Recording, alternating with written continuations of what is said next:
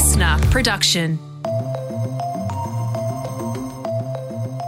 Russia maintains a massive invasion force ready to attack. There is still this underlying tension that Russia certainly has the capacity. There's been a cyber attack. Europe is facing its most serious security crisis in decades. As you've been hearing in the news, the tensions between Russia and Ukraine have hit a very dangerous point, with 150,000 troops now stationed near the border, and US intelligence warning that Russia could invade any day now. Yeah, so on this episode of The Briefing, we're going to find out how this situation came about and what it is like on the ground in Ukraine right now. One woman, she's in marketing during the week. She has 3 kids. She's 52 years of age. And then on a Saturday morning, she's loading up the boot of her car with weapons and all this kit to go out and train in this freezing cold forest. Yeah, fascinating interview from Ukraine coming to you in this episode of The Briefing. First, here are today's headlines with me, Tom Tilley, and Jan Fran. It is Friday, February 18. And we are starting with big news out of Ukraine overnight. There are reports of shelling in a city in eastern Ukraine by Russian-backed separatists. Ukrainian military sources are saying there were 32 shells, some of which hit a kindergarten. 3 workers were injured, but thankfully no children were harmed. Yeah, so the Ukrainian President Volodymyr Zelensky has tweeted that the shelling of the kindergarten is, quote unquote, a big provocation. Now, shelling like this has been occurring at various times over the last 8 years, but this is the first time that it's happened when there are 150,000 Russian troops stationed at the border. So it'll be interesting to see how both sides respond to this shelling. More about this whole situation in our briefing in just a moment. And today, New South Wales and Victoria, this is good news for anyone who lives in those states. You'll be waking up to eased COVID restrictions. Happy Friday to you. Yeah, density limits in New South Wales are gone. Singing and dancing is back at hospitality venues, and QR codes will only be needed at select locations like nightclubs and festivals. And New South Wales also plans to roll back mask wearing in a week. This is what the new world looks like as the pandemic moves to an endemic phase. So that was the New South Wales Premier, Dominic Perrottet there. The Victorian rollbacks, they're pretty similar. They're dropping density limits across pubs and cafes, and also Victoria's dumping check-ins across retail, schools and some workplaces that'll kick in from 6 p.m. tonight. That is sensible. Dan Andrews there saying it's sensible. Indoor dancing will be back too, which is great. And the ACT are also expected to announce changes to their restrictions later today. So yeah, as the Omicron wave subsides, you've got ICU cases below 100 in New South Wales. So clearly seeing that despite the big case numbers still, that our hospital system's not being overwhelmed and we're going to get back to life as normal pretty much. And Australia's biggest coal-fired power station in the New South Wales Hunter will close 7 years early. With the influx of renewables and that changing market, what we're seeing is that's increasingly having an impact on the way baseload power stations need to run. It's making it less sustainable over time. That's the boss of Origin Energy, Frank Calabria, speaking. The Eraring power plant will shut down now in 2025 instead of 2032. And this is a big deal because this one big plant, the biggest in Australia, has been supplying 20% of New South Wales's energy needs. Origin, obviously they operate the power station, they're promising to build a giant battery on the same site. Now, the Federal Energy Minister, Angus Taylor, he is warning that the closure could mean grid instability and higher electricity prices. It's also a disappointment for the electricity grid.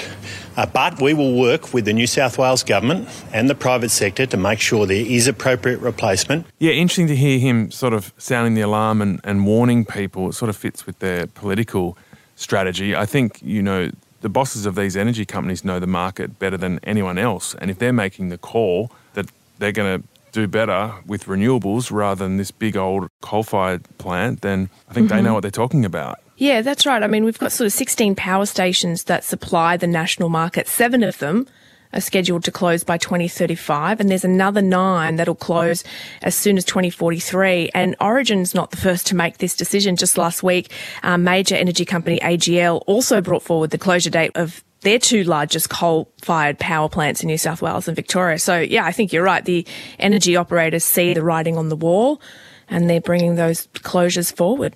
Yeah, and so what this really means, the big takeout here is the transition to renewables is happening faster than we expected.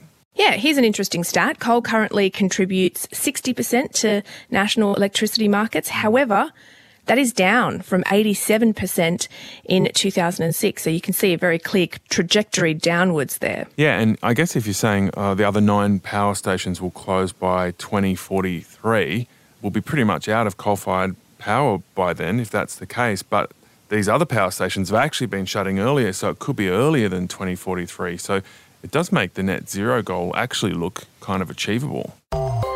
Former diplomat turned politician Dave Sharma has told Australian spy chiefs not to weigh in on sledging between Labor and the coalition over who China would want in office. I think they also need to be careful not to interfere in what's properly the domain of political debate and elected representatives. Dave Sharma on the ABC. So this comes after Scott Morrison called Anthony Albanese a Manchurian candidate, and then he sent it back the other way. Have a listen to this. Here's what ScoMo said. We got another Manchurian candidate.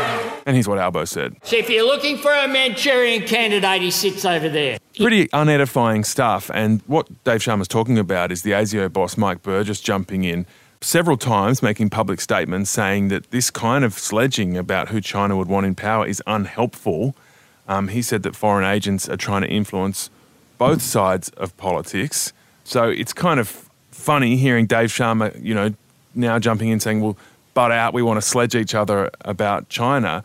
The ASIO boss rarely speaks publicly, so for him to actually come out several times and say, hey, I don't think it's a good idea to do this, I'd be listening to him given how much access to intelligence he has, not politicians who just want to use any opportunity, no matter how dangerous or the implications of it, to try and take each other down. Do you reckon they'll listen to him, or do you reckon there's an election coming up?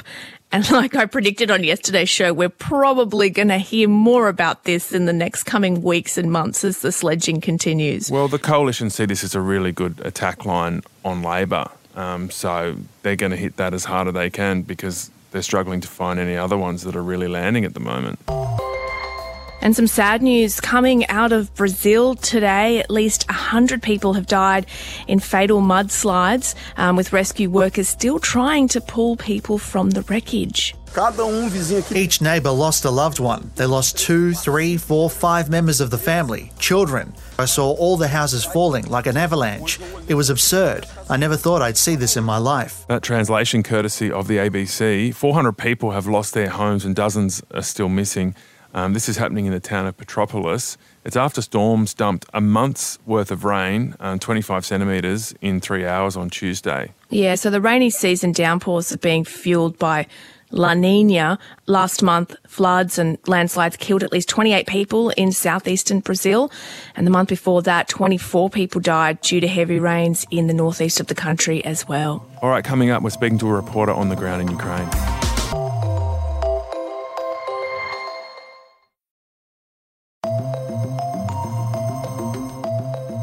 The fact remains, right now, Russia has more than 150,000 troops encircling Ukraine and Belarus and along Ukraine's border. An invasion remains distinctly possible. That was US President Joe Biden speaking earlier this week, putting the world on notice that a Russian attack could happen very soon, and Western countries have been evacuating their embassy staff and warning citizens to get out. But the Ukraine president, Volodymyr Zelensky, has been giving a very different message. The best friend for enemies, that is panic in our country. And all this information that helps only for panic doesn't help us. Yeah, that was President Zelensky there, as you can hear, urging people to stay calm. So what exactly is happening in Ukraine? Well, Channel 7 reporter Sarah Greenhalgh is there. She's in the city of Lviv, that's in the far west of the country. She joins us now. Sarah, thanks so much for joining us. The whole world's watching Ukraine right now, fearing a war, and you're right there. What's it like being there? How are you feeling? It's really difficult to try and explain to anyone who isn't here how calm Ukrainians are. I will say there's certainly been a shift since the Friday when the White House put out those pretty dire warnings that an invasion could be days away. There was certainly a shift in people's mentality and the way they were talking about things, but it sort of went from no talk about war to, I might just have some things prepared, or I might just have a plan to escape west just in case. But it just seems like they just don't believe that it will happen. And I guess that comes in a large part from the fact that people here have been living with conflict in the east of this country now for the past 8 years. They have a neighbour that is Russia, so they are used to having these threats. But it is quite bizarre when you see in the big cities, Kiev, Lviv, where we are at the moment, that people are, for the most part, going about their daily lives as per normal. Yeah, normal's a very interesting word that you use. Does it look sort of normal where you are? Are there any visible signs of the threat of an invasion or anything like that? Not at all. We've been in Kiev for about 3.5 weeks. We moved to Lviv a couple of days ago. And if you walk down the street of this, what is a beautiful city, people are at the shops, they're at cafes, they're in restaurants, they're going to work each day. But on the flip side, because we are here to report on the potential for this conflict, today we visited a hospital in Lviv. And under the orders of local authorities, doctors there have been told to stock up on blood supplies, for example. So they've been told to increase that. They've also been stockpiling over the past few months medicines and bandages. So there certainly has been preparations in place, because this city, which is in the far west of Ukraine, quite close to the Polish border, it's considered a bit of a safe haven. So there's the potential, if the worst case scenario was to happen, that people from the east could actually flee here as refugees. So the mayor has taken it very seriously, that his job is to provide a safe haven for these people if it comes to that. Hopefully it doesn't. What about people preparing weapons? Because there's been a lot of conflict in Ukraine in the last decade. Russia annexed Crimea in 2014. There was the tensions going on between pro-Russian forces and Ukrainians also that year when the MH17 went down. And it involved a lot of civilians taking up arms and joining the fight. Are there any signs that that's happening now? Yeah, there certainly is, Tom. So we, over the past couple of weeks, have spoken to people. So they've signed up to what is called the Territorial Defence Forces here. So basically, they act as reservists. And these are mums and dads, ordinary people who have never picked up a weapon before in their lives.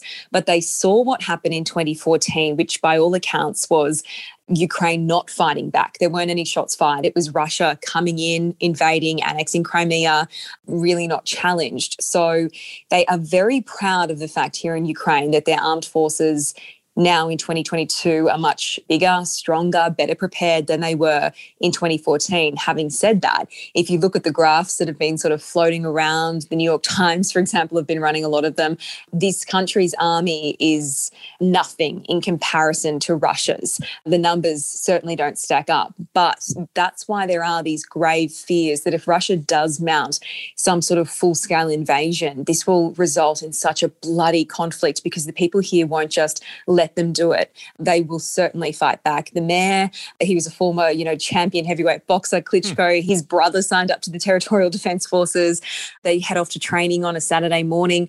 And it is quite a surreal sight to see people who, we spoke to one woman, she's in marketing during the week. She has 3 kids. She's 52 years of age. And then on a Saturday morning, she's loading up the boot of her car with weapons and all this kit to go out and train in this freezing cold forest. So it is a real juxta. And I guess living in a country like Australia, where we're so safe and we've kind of not been exposed to these things, it's a bizarre sight. But people here, they just do it. This isn't the first time that tensions have flared between the two countries. We were just talking about the annexation of Crimea, a very sort of strategic territory there in the south. As you mentioned, fighting has been going on in eastern Ukraine for almost a decade now. But can you give us some context about this latest flare-up? Like, how bad is this compared to ones that we've heard about previously? If you speak to the president or you listen to what he's been saying, Volodymyr Zelensky, he has repeatedly said that what is happening at the moment is nothing new. They have been living with this threat more or less for the past, decade, as you say. All of a sudden there has been this troop build-up, but it did start last year. So this didn't happen overnight. It has been a slow progression, but then it's got to this stage where we've got this Western intelligence saying that, an invasion is imminent. But the president has certainly been playing it down. That, of course, could be due to a few factors. He is trying to protect his economy. Airlines are pulling out of Kiev. They've suspended flights. They don't want to fly over Ukrainian airspace, in a large part also due to what happened with MH17. He's also trying to keep his population calm, but I get the sense that he also truly does believe that this is just something that they are used to living with here. A lot of people have asked why now? Like, why is Vladimir Putin doing this now when he could do it at any stage? That, again, is possibly due to a few factors, including when you look internationally, there was that chaotic pullout of Afghanistan, 6 months ago. So some analysts believe this is Vladimir Putin testing Joe Biden. It could also be reminding him that we're over here where Russia, we still exist, because there has been so much emphasis on China in recent times as well. So there's a lot of different factors at play here. But at the end of the day, it all comes down, whatever he chooses to do, Putin, and he is the only one who knows how this is going to play out. He is affecting ordinary people. These are ordinary citizens who are going to be affected. So the power dynamics between Russia and these former Soviet territories like Ukraine and the interplay between Russia and Europe are incredibly complex. Trying to cut through that, how would you explain the main tension point here? What's driving this situation? So Russia wants a legal guarantee that Ukraine will never join NATO, the military alliance that now involves 30 member states. It also wants guarantees that the existing NATO border will be pushed back, and that, NATO forces and weaponry that is currently in Eastern Europe, that will be removed as well. These are demands that the West is not willing to concede on. They're just not going to do it. I did see an interesting line today from a Ukrainian official who had said that the president here is considering a referendum on whether Ukraine should join NATO or not. Personally, again, having been here for a month, I don't think that's something that would go ahead and that would fly with people here, but perhaps it's just been said because the tensions are so high at the moment. But that is Russia's main demand. It sees NATO as this threatening power. You heard Joe Biden in that very strong speech say, we are not a threat to you. He was directly appealing to the Russian people. He said, we, the United States, NATO, we're not a direct threat to you. But that is what Vladimir Putin wants. How do locals on the ground feel about those dynamics? Do the majority of people in Ukraine want to join NATO, and how committed to joining it is the Ukraine government?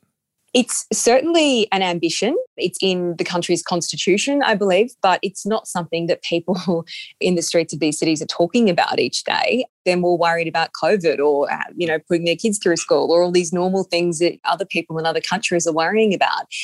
But it's certainly not something that they're willing to categorically say, we will not join NATO just to get Russia off their backs. They're not going to do that. The United States has made it very clear, and the UK has as well, that they will not be sending NATO troops into Ukraine if a conflict does break out, but they will be sending reinforcements, as they have already, to Eastern Europe to bolster that flank.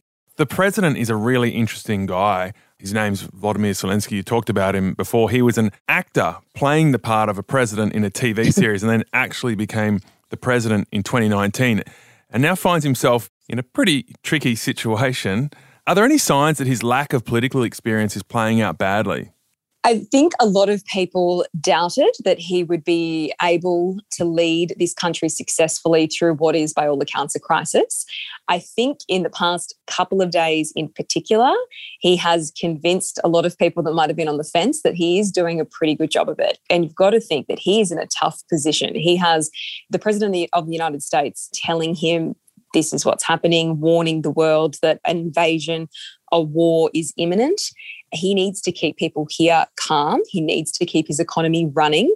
And he has done a very, very good job in trying to keep people calm. Critics have said, are you underestimating President Putin here? You're really downplaying the threat. Is that wise as well? He has tried to strike a balance in the fact that he has also simultaneously, while telling people to be calm, asked NATO for that weaponry, which they have sent. Money has also been sent to help this country through what could be an incredibly difficult time. I've actually been to a couple of press conferences with him in the palace in Kiev, and He is, as you say, Tom, he's a really interesting guy. He really thinks things through. He explains himself very well.